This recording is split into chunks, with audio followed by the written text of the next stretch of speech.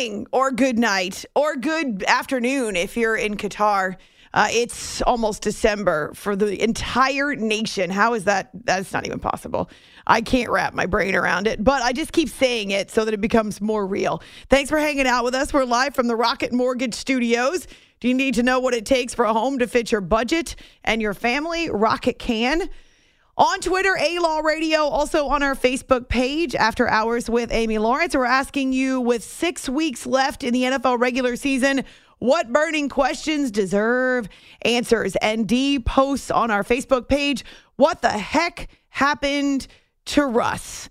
He didn't fall off a little bit. He went from really good to really bad. Hashtag let's ride. Oh, yes, it's become the punchline, to be sure.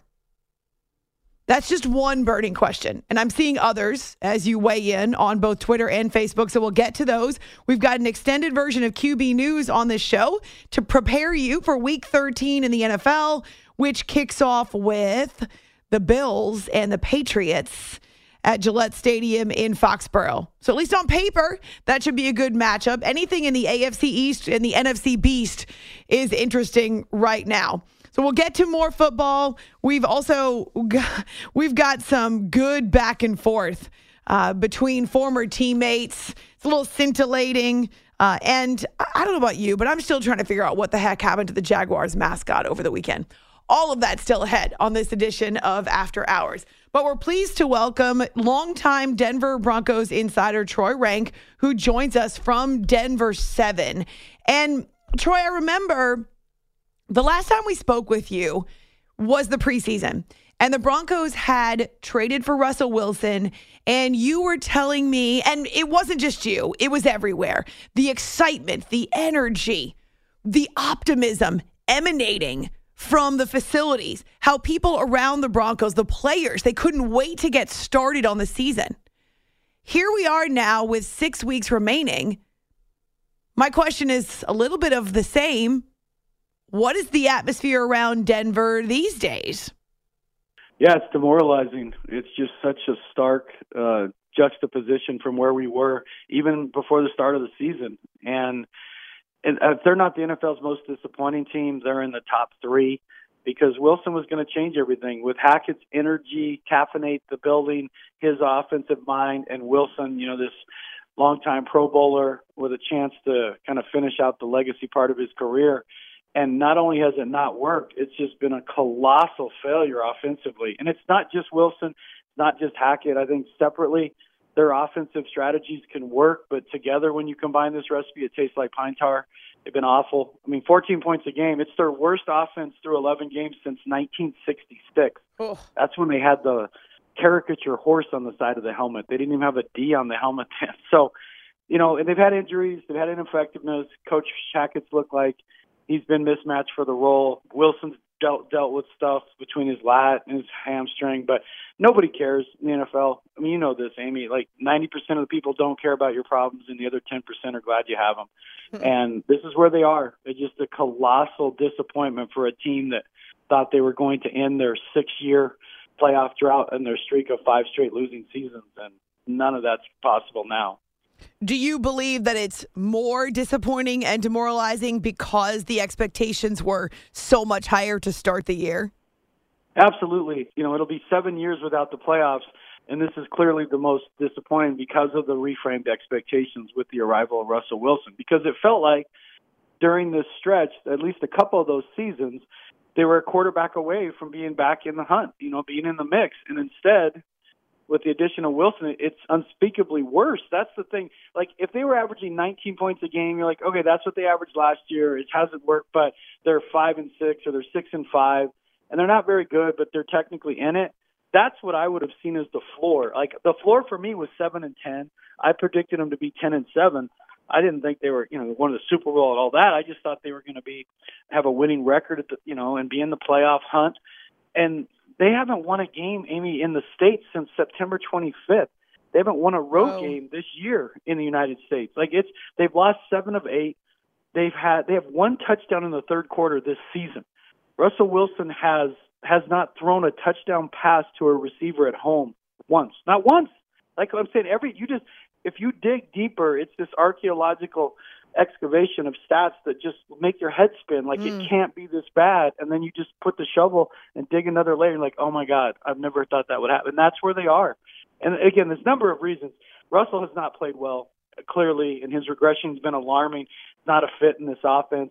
They don't have weapons around him. They've been hurt. I mean, there's a lot of reasons, but nobody thought it would be this bad. Reporters continue to ask about the locker room, and you use the word demoralizing, but is that locker room staying together? Are they continuing to push forward? Are they still following Russ? Those are questions that keep coming up, and there's been pushback, but what do you see from the group? Has it stayed together despite the disappointment? The report from NFL Network said he's lost guys in the locker room, and I think you just need to make a delineation. I'm in there every day covering it. Have some guys lost confidence in Russ and in this vision? Yeah, they have. They're 3-8. If they're not the worst team, they're right there with the Texans. It's not even specific to Russ. They've lost confidence in believing this thing could turn around. But there's still a lot of respect for Russell and his resume. It's just NFL, Amy, is about winning. It's about one thing, winning. And when you don't win, it draws all of this stuff into question. And Russell Wilson isn't for everybody. I've covered 12 quarterbacks since Peyton Manning. Then you're not going to have the entire locker room behind you. That's just not the case. The hard part for Russell is everything he does is scrutinized, everything. And he puts himself in this position, too, because he's active on social media. It was more so in camp and early in the season. He's lined himself up for some of this criticism as well. But you ask about the locker room, for the most part, guys respect Russ.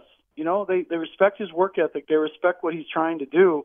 But I've seen a lost confidence in kind of the process that, while guys like Hackett, they're being realistic. They're a terrible team right now. That's just who they are. They're 3-8, and they just got punked by the Panthers. So you start looking on their schedule. Who are they going to beat? That was, for me, the last really winnable game. Other than maybe Arizona at home, I can't pick them to win a road game. They haven't won a road game all year except in London. This is what you deal with when you're a bad team. I've covered 15 years of the Rockies and now these last 7 back on the Broncos beat. This is the kind of stories that come out when you lose, and especially when you had expectations. For sure. Losing definitely exacerbates and exposes any little crack in the dam. Denver Broncos insider Troy Rank from Denver 7 is with us after hours on CBS Sports Radio. Do you believe the Broncos, with new ownership now and a second-year general manager, will give them the time to change? Or do you believe this is something that's going to result in changes in the offseason? I would be surprised if Coach Hackett survives this. I don't root for anybody to get fired. But, Amy, he was brought in to fix the offense with a potentially Hall of Fame quarterback. And not only have they not fixed it, it's gotten dramatically worse. And that falls on his doorstep. And I'm not blaming him totally, but that's what you sign up for. He was brought in really for one thing, bring energy, build relationships, but more than anything, give us a functional offense. And they've been horrible. He finally gave up play calling a couple of weeks ago to Clint Kubiak, and it's looked a little better, but that should have happened weeks ago. It's just too many missteps that I don't think Hackett can survive, that he ran training camp, which is very light training camp with a lot of days off to prioritize health. That was his whole goal, and they're the most injured team in the league. Then you say, well, these guys, they respect this way we're doing it. It makes them sharper mentally, and the way we're doing, well, they're the most penalized team in the league. Well, they're going to be better offensively because of the scheme. They're the worst offense in the league. Those are the things, and he had to hire Jerry Rosburg out of retirement after a couple of weeks because they couldn't get in and out of the huddle correctly. It's so many things that have worked against Hackett. I don't know that he can survive this. Now, again, they were to win 4 of their last 6 games, and the offense would look like it's clicking, and he's more comfortable in a coaching role and not being the coordinator. Maybe, but he's put himself in a tough position because it's much easier to move on from him. Russell, they're going to have to trust for one more year. They're not moving on from Russell after this year because of the cap hit. Even to move on from him after next year, the cap hit would be enormous. Basically $79 million spread over 2 years. But they're in with Russell at least for one more year, if not 2. So essentially, their wagon is hitched to his star regardless, at least for now. That's the thing. You've got to try to make it work with Wilson. So let's say you move on from Hackett. You try to go get Dan Quinn and a Darrell Bevell, guys he's worked with. I'm not even saying that would work. This is just me talking hypothetically. or you promote Ajaroke, the defensive coordinator, and bring in an offensive coordinator that can work with Russell. I mean, he's gone through some coordinators in Seattle that they've had trouble finding a fit for him his last few years there. But whoever the next coach is, you've got to get in, and the number one thing is to try to get him right. And my concern is that if you look at since he hurt his finger and had surgery, his last 19 games dating back to last season, he's got 23 touchdowns and 10 picks. If that's who he is, even that's a problem. That would be welcome based on what he's done this year. But if that is who he is, I would suggest you need to treat him like Tom Brady and Drew Brees, in that you just get as much talent around him as possible. That at age 34, he'll turn 35 next season. He's not capable of just lifting guys by himself, which most quarterbacks aren't, and just surround him with more talent. And I'm talking like 5 to 6 new offensive starters and make a run at it to see if that can revive this plan that you had when you originally acquired him. Because, again, no team's trading for him, even if the money's pared down. And the cap hit after 1 year would be basically to accelerate almost $80 million into the cap. So you'd be playing on a 53-man roster with like 30 rookies to balance the payroll, because you'd be paying him $80 million not to play for you. But it's complicated, and the easiest way out would be that Russell gets talent around him and he revives and he looks better. But it's just hard for Broncos fans to have hope right now, because they thought this year was going to be different, and it's been anything but. Troy Rank is with us from Denver, looking at what has been a mess of a science project for the Broncos. It's After Hours with Amy Lawrence here on CBS Sports Radio. Some of the numbers that jump out to me are the ones that are the clutch numbers. So last in the league in red zone, 30th in the league on third down. That's never who Russell Wilson was. In fact, he was the opposite. Maybe not the most talented quarterback, but he certainly seemed to perform in the clutch. So when you say there's a disconnect, it seems like that's something they could do to get on the same page, that would be fixable. And yet it's very disjointed. Yeah, I mean, especially when he and Hackett were calling plays. I mean, I've done the All-22 review a few times, and against the Titans specifically, it reminded me of like when dads coached youth football. You had like 4 different dads coaching, and one was running the first quarter, the second quarter, third, and fourth. And you're just calling plays in a vacuum. You're not sequencing. You're not setting stuff up. And it's like, I want to run my 2 plays. Okay, then you get your 2 plays. And then you run, and then that's when you watch it. It just doesn't connect. It's like, again, individually you could argue on the behalf of each play, but the NFL play callers, they set stuff up, and we're going to run these 3 times because it's going to bring the safety in. Like, it's just like sequencing with pitching, and we just don't see that. And, you know, they haven't had balance. That's the one thing they did pretty well last year, is run the football. And what's most troubling about it, Amy, is they have no identity offensively. True. Like, if you ask, what do they do well offensively? The answer is nothing. They don't do anything well offensively. Last year, they ran the football pretty well. On, you know, most games, they were pretty good on the ground. They can't even say that this year. They can't say one thing they do well. And again, Russell likes to take chances. He likes to scramble around, but he hasn't been able to elude pressure. His eyes go down, and so he misses some of the easy passes in front of him that this year, like in the past, he wouldn't need, because he'd scramble around, miss, but he'd throw it up to, you know, Metcalf or Lockett, and they make a play. He doesn't have Metcalf and Lockett here. He doesn't have anyone like that on this team. So when he scrambles around, they don't seem to, you know, come back to the ball like I think he's used to. And I've asked him this, like, Russ, why don't you just take the layups in the offense, the quick hitters, the slants, the screens? And he's like, well, yeah, I get that, but we got to still be aggressive. And again, I know what he's saying, but the personnel doesn't match that, Amy. They can't protect him. The guys aren't even at the top of their route before he's getting hit. Ugh. And so it's just problematic that way. Like, again, you wanting to do something is fine, but we got to look, what is our personnel right now? Who are we right now? What can we do well with the guys we're rolling out there on Sunday? And at times, it just hasn't made much sense to me, frankly. Like, they're running an offense that fit in March that does not fit now in November.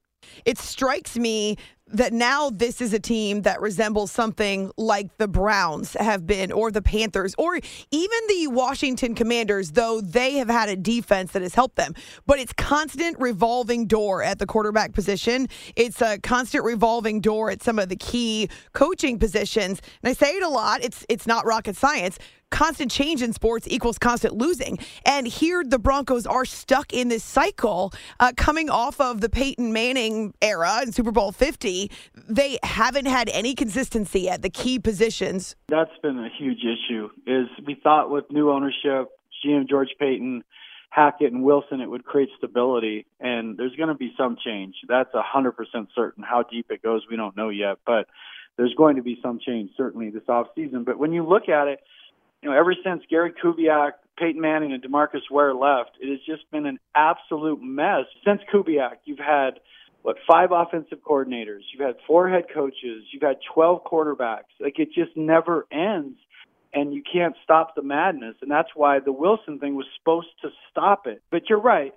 When you look at teams that fail, whether that's the Raiders since they were in that Super Bowl with Tampa Bay, or the Browns or the Lions, what is the common thread? Constant turnover at coach, GM, quarterback. Yeah. And if you can't get those positions right, it's hard to win, because what I've observed in the NFL, which is different than college, where one player like Caleb Williams can show up at USC and change a program, one guy can't typically do that in the NFL. Maybe a year of Josh Allen or a Lamar Jackson, but it's an anomaly because it's so difficult in the NFL, where the talent level is even for the most part, to overcome dysfunction of your own franchise. And that's what we've seen here. The losing culture is so embedded after 6.5 years of this. I was talking to Nick Kosmider of The Athletic about this. It's not that you can spray Febreze or hang one of those little Christmas trees from your rearview mirror. The stench is in the floorboards. It's not, you can't just take it to the car wash. It's embedded, and it's going to take more than a coach and a quarterback to fix it. The realization has clobbered us all over the head that this wasn't a two-man fix. And they still have 2 games against the Chiefs on their schedule, as well as a battle on the road at Baltimore coming up this weekend. And then the Chargers, too, to wrap up the season. So at the very least, you're talking 4 of the last 6 games against playoff teams. It's After Hours here on CBS Sports Radio with Troy Rank. Would you like to see Peyton Manning more involved? I know he's there in Denver, and there'd be some talk about him with the new ownership group, but I don't know how much he's involved. Would you like to see more of that? When he's ready. He's doing so much, between gambling, through Peyton's Places, through traveling. He coaches his son in tackle football. It's just in his son, Marshall. So he's I think 10 now or 11. I just don't think the timing's right in his life, honestly. If he were going to be involved, it was he'll be the GM. GMs work 90 hours a week. He doesn't need to. Right. He's unbelievably wealthy. He sets his own schedule. He does what he wants to do. And why would he come into this now? If I were him, I'd exercise patience and wait till it starts to turn the corner a little bit, because anyone that is connected to this right now just gets blamed.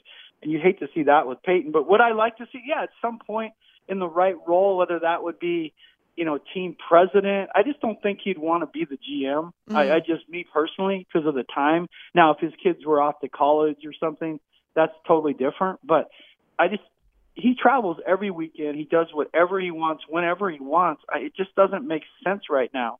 I think there might be a time it does, but I don't see it right now. I was thinking about how John Elway got involved with the front office and got involved with the team, and how that seemingly did change things. After he retired, there was also a period where they couldn't find a franchise quarterback. And then he gets involved. He recruits Peyton. Things really turn around because of who he was and the credibility he had. Seems like anything that they could do right now to find some positivity or forward energy would be a step up. Yeah, the fans would love it. Because Peyton is just revered here, and he lives here. That's the thing. Right. He's around. He goes to all the games, so he certainly has his pulse on it.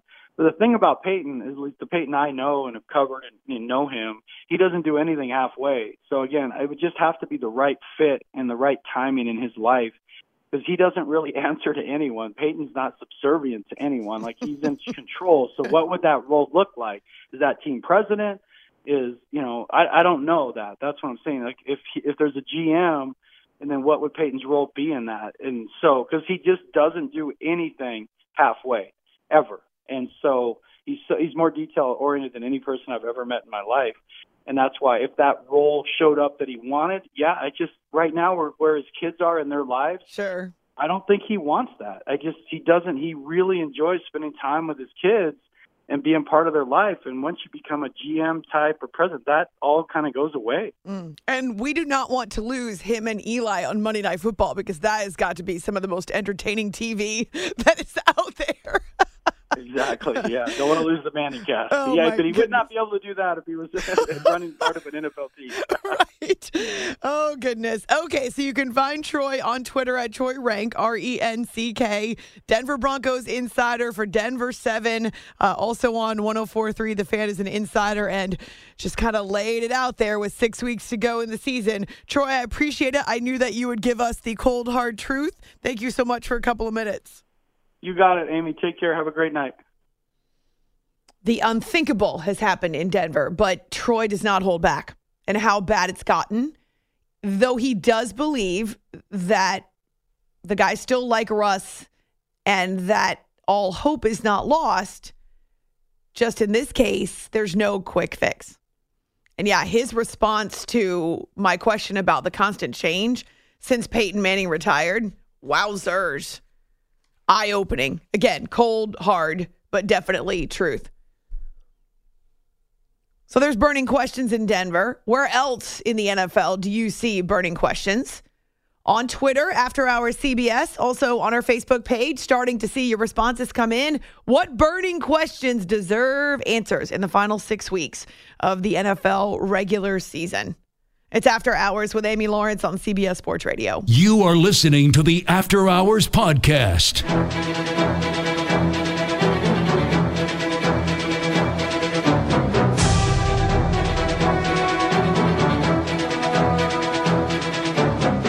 Herbert from the shotgun. Win or lose, Eckler goes in motion. Herbert to pass. Caught! It's good! It's good! Herbert to Gerald Everett. And they take a 1-point lead. This is After Hours with Amy Lawrence.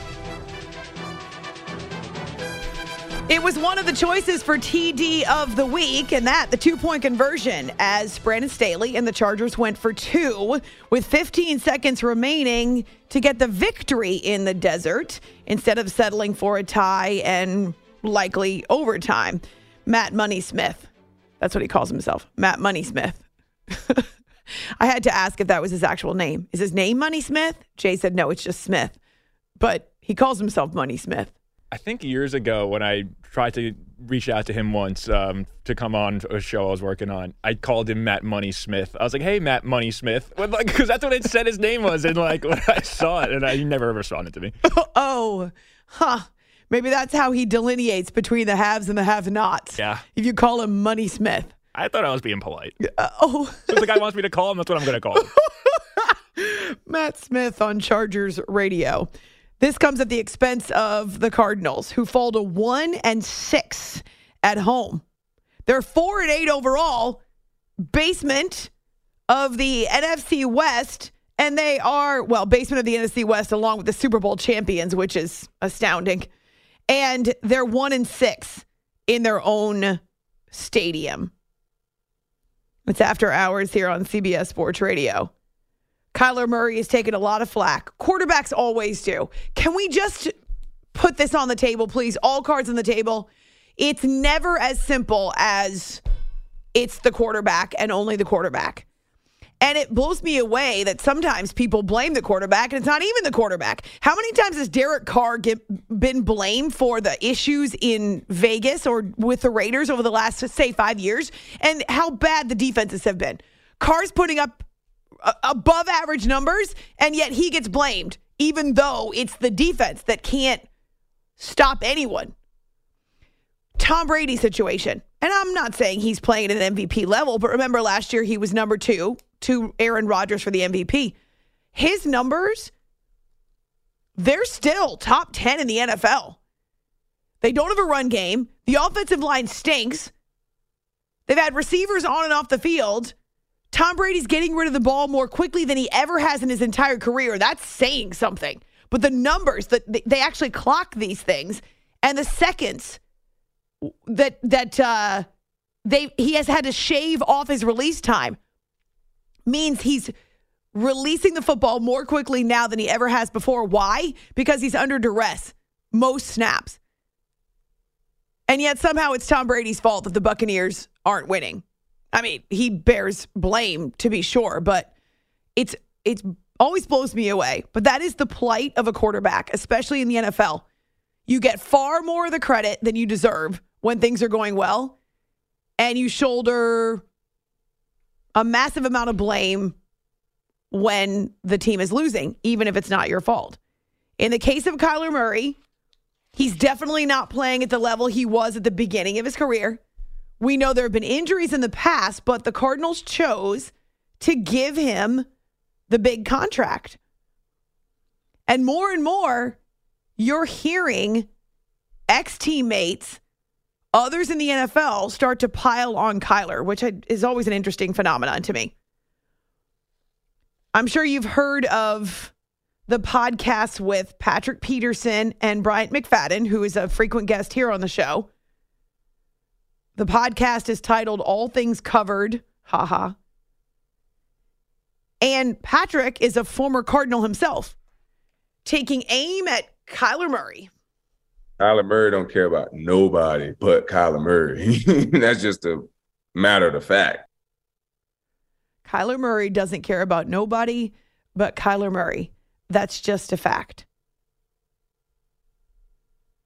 And right before that, Bryant McFadden had said on the podcast that maybe Kyler should keep some of his thoughts private, so not air his dirty laundry everywhere, right? Not say some of the things in press conferences that he said. You remember the one comment from this past weekend that went viral is the one in which he was talking about the schematics, and we were effed because our schematics were off, right? So it was either him talking about the play call or the personnel on the field. It was a backhanded way of saying it wasn't going to work because of the way the coaches set us up. Are you telling me that you have it, Jay? Okay, so here you can hear Kyler for yourself. Interception. Yeah. Did you like the call? Did you feel like you had Hop? No, it wasn't. That wasn't for Hop, actually. Schematically, I mean, we were kind of. All right. He doesn't say that was on me or that was my fault or nah. He points to schematics. And it comes in response to a question about the play call, about how the play was designed. We've seen him get into his coach's face. Now, I'm not necessarily going to, pile on there because that happens. We see players and coaches bark at each other. Cliff Kingsbury has taken the high road and has laughed it off as it's a Gen Z thing, and that's just Kyler, and we both want to win. But it's clear there's fractions in their relationship. And if you missed our conversation with Tyler Drake from earlier in the week, we talked about their relationship, and he gave us some great insight as part of our podcast, After Hours, AmyLawrence.com. So once again, this is Patrick Peterson talking about Kyler, and then listen to what he has to say about the future in Arizona. Kyler Murray don't care about nobody but Kyler Murray. That's just a matter of the fact. You think Cliff Kingsbury may be the scapegoat in regards to their struggles? It ain't no maybe. He will. He will be. Yeah, he will be. Uh-huh. He will be. And the crazy thing about it, the guy who hired him will still have a job. Patrick Peterson and Bryant McFadden on All Things Covered. Peterson played with Kyler Murray for 2 years in 19 and 20. I do think that's one of the coaching jobs that is likely to be open at the end of the season if they don't have some type of a meteoric rise through the final 6 weeks of the regular season, because it's astounding. A lot of times, and Marco Belletti's here in studio, when there isn't a particular, and I don't want to say number necessarily, but a particular fix that you can point to on the field, meaning it's not an X's and O's thing, it's not a personnel thing, it's chemistry or it's intangibles, that's when coaches tend to get bounced. Now, losing does it too. But in this case, there's something wrong there. It's broken. And there's no real reason why it should be because they have pieces around him. The defense has actually played better than expectations, and yet they stink. Yeah, and Kingsbury, who's part of the problem in my mind, but he's going to get all the blame simply because you've already hitched your wagon to Kyler Murray. You gave him the contract. You got to keep him. He's now your quarterback. He's obviously not real happy with his head coach. You're going to move on. It's as simple as that. It's the way the NFL works. It's the way every team, every organization, if you've hitched your wagon to one or the other, you've picked. Now, usually those are the two biggest prime examples, but the quarterback especially, you felt you had the right guy with Kyler Murray and you gave him a big contract, video game and all that stuff aside. You gave him the contract. He's now your guy. Well, guess what? If he doesn't want the coach and you guys stink, coach is gone. Well, and that's very similar to what we just heard from Troy Rank in Denver, is that they can't get rid of the Russell Wilson piece, not right now, because it would screw the franchise beyond what they can manage. And so it's likely to be Nathaniel Hackett because the two of them are not on the same page, and it's a massive disconnect. I mean, it's a complete and total failure in Denver, and that's what it's been. So something has to change. The easiest one to change there, and again, he's been a big part of the problem. The easy change there is Nathaniel Hackett. You can't move on from Russell Wilson, even if you wanted to now, which I think if they had a mulligan, they'd probably take it. Unless the Colts want to trade for him. No chance. There's no chance. Well, that's their thing these days. They trade for quarterbacks in the offseason. Don't worry. They'll have an opportunity to overpay Jimmy Garoppolo in the offseason, and they'll try to fix their way that way. The Colts will figure out what they're at least there are wins when Jimmy Garoppolo is running the offense. Again, everybody's going to go through their different situations. Russell Wilson is married to Denver, whether Denver wants to be there, he wants him there, or whether Russell Wilson still wants to be in Denver. They're stuck together now. There's no choice. You're going to need to listen to our interview with Troy. Good stuff there. Good stuff. Okay, so those are some burning questions, right? What happens in these two situations with the head coaches, with the quarterbacks? But as I say, more and more inside the NFL fraternity are starting to pile on Kyler. He's I wouldn't say he's worn out his welcome completely, but he's got fewer friends in the NFL than he used to. On Twitter, After Hours CBS. It's disrespectful. Or my Twitter, A-Law Radio. Oh, I guess I should mention, by the way, that he did respond. Sorry, it's not fair to only give you the other side of it. He did tweet in response to this clip. This isn't true. You on some weird bleep, P2. You got my number. If you really felt like this as a big bro or mentor, you're supposed to call me and tell me, not drag me so your podcast can grow. So that's Kyler on his social media responding to Patrick Peterson. And Peterson's still in the league, obviously, and they were teammates. So I can understand why he takes exception to it, only to say that that's just one example. There are people who are more than willing now to speak out about Kyler and what's gone wrong there. Again, though, but there's a disconnect for me with Patrick Peterson. You're claiming that Kingsbury's going to be the fall guy, and everybody's pointing to that, and really everybody should take care of their own stuff, and then you throw Kyler Murray under the bus. It is ridiculous. Like, you can't do both sides of it. If you're gonna try to take the high road, then take the high road. And in that regard, Kyler Murray's right. You got my number. You got a problem with me, or you had a problem with me when we were together. Maybe you could have told me when you were staring in my face instead of talking about it on your podcast. It is good podcast material. Here we are using it. We appreciate that. Thank you, Patrick. This is a Gen Z thing. Also, podcasting, a Gen Z thing. Again, great for us. Just kidding. Everyone has podcasts. I mean, but really, the fact that they can't talk to each other, it's the world we live in. I understand. It's just ridiculous to me. It really is. It's too hard. So, social media is the opposite of social, and it's definitely not media. And yet, that's what we call it. You are listening to the After Hours Podcast.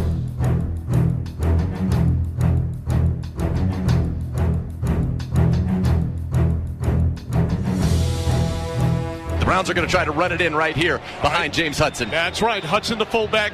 Motion down the line by Harrison Bryant. Brissett underneath center. Second and goal. Tampa Bay was offside. They give the ball to Chubb. He's driving for the goal line. He's in! He's in! Touchdown! Nick Chubb, and the Browns are winners! This is After Hours with Amy Lawrence. Nick Chubb into the end zone in overtime, the walk-off TD. It was one of the more stunning results of Week 12 in the NFL against the Tampa Bay Buccaneers. We know it was devastating for Tom Brady because he had still not slept on Monday afternoon when he was recording his podcast, and I'd never heard him that upset over a loss, even this season when the losses have piled up. course, it came after David Njoku with, 32 seconds, receives the touchdown pass in the back of the end zone in regulation from Jacoby Brissett, one-handed with his left, a lefty one-handed touchdown grab under duress. And so the Browns were able to rally. Good way for Jacoby Brissett to go out. But going out, he is, because the team and the offense have now been handed over to Deshaun Watson, reinstated completely this week with no stipulations from the NFL. The league claims that he has met all the requirements that they've laid out for him to return, to be reinstated after his 11-game suspension. And so into week 13, you're looking for burning questions, the final month and a half of the NFL regular season. This is definitely one that I'm seeing from you on Twitter and on Facebook. So you can find us After Hours with Amy Lawrence, also our YouTube channel. Producer Jay tells me in order to compete in the upcoming, we're going to have a contest, a Christmassy contest to win T-shirts, maybe an After Hours Zoom room. We want to do something fun in December. And Jay says we need to involve the YouTube channel. Now, I was just thinking red and green M&Ms. That shows you how creative and also where my brain goes. But Jay, what are you thinking about? It's a good YouTube place to channel? start, the M&Ms. I like the colors, I like the theme, I like the idea of the guessing. Maybe we could do a YouTube video where there's clues. And so people have to go to watch our video to pick up on the clues. Maybe they have to guess a particular phrase or throughout the show. Yeah. Find this in the podcast of hour 2. But you said YouTube. You love the YouTube channel. No, right, but we can incorporate all of the platforms. Oh, all of the various social medias. Right. Head over to our Facebook page to find the next clue. Facebook is the devil. Go to the Twitter. But yes, we're social media scavenger hunt. So there you go. We definitely are asking you burning questions right now on Twitter and Facebook, but also find us on YouTube to make producer Jay happy. Our latest video is an Ask Amy Anything video version, and it's a holiday theme, not just Thanksgiving, though we did it Thanksgiving week. Really is about this entire time of the year.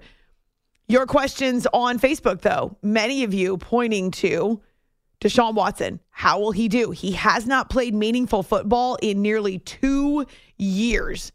He did not speak as he returned to practice with the Cleveland Browns and started prepping heavy for the Houston Texans. But his coach, his teammates, they all say they're thrilled to have him back. We're excited that Deshaun's able to play for us. I mean, we're excited that he's back out there. The guys have enjoyed having him, like we mentioned, back in the room the last few weeks. So I think having him out on the field will bring an element to our offense that is different. But how different, I think, remains to be seen. We're all excited. We've all waited for a long time for him to come back. But, you know, the same thing. We got to go out there, got to work, can't get too distracted by anything, and keep the main thing the main thing. It is an excitement for sure. We have a diverse team. Watson provides a diverse aspect of the offense to, be in a different type of, not as different type of system, but provides more diversity. And, it's an excitement. Is it a different vibe in reference to our intention? No. Our intention is still to win, still to work hard, and still to execute. First, Kevin Stefanski on the return of Deshaun Watson. And he has, this is how I feel about Coach Stefanski. He has no choice. This is above his pay grade. And so, yes, he's going to say all the right things about bringing Deshaun back and incorporating him into the offense. I wonder, though, as human beings, because they're all humans, and they went into the fight, they went into the fire with Jacoby, and Jacoby handled it so professionally. I'm really a fan of how Jacoby handled his business these last 4 months, even going back to the offseason where he was signed. He knew what he was signing up for. He knew that this was what would happen once Deshaun served his suspension. Now, you may remember, initially, they didn't know if the suspension would be a full year. Now that Deshaun is back, Jacoby has to step aside and become a support role to him. And I wonder if there are Browns in that locker room who actually feel badly about it, only because they love the way that Jacoby is led, and he's done so without complaining. And I think that speaks volumes about who he learned from. Remember, he was drafted by the Patriots. Bill Belichick runs his franchise like it's a business. He learned from Tom Brady. Brady actually spoke about Jacoby on his Let's Go podcast what a big fan he is of Jacoby. Even though he hated to lose to the Browns and Jacoby, he's thrilled for him because they remain good friends. I don't think we had a chance to play that part of the podcast, but I did like what Brady had to say. So then you hear from Nick Chubb on Deshaun taking over at QB, as well as Jeremiah Owusu-Koramoah, the linebacker, who brings a different perspective, but is also in that locker room. And so, yes, that is definitely a burning question. Todd says it on Facebook. How will Deshaun do? We saw him briefly in the preseason, very briefly. And the Browns were not thrilled with having him in front of people in the preseason. It was still very new, very raw with the suspension and the appeal and then the settlement. And he did not speak on Wednesday. Instead, his teammates were speaking for him. And he returns against his former team exactly, get this, 700 days since he last played in a regular season game, January 3rd, 2021. More QB news coming up. It's After Hours with Amy Lawrence, CBS Sports Radio.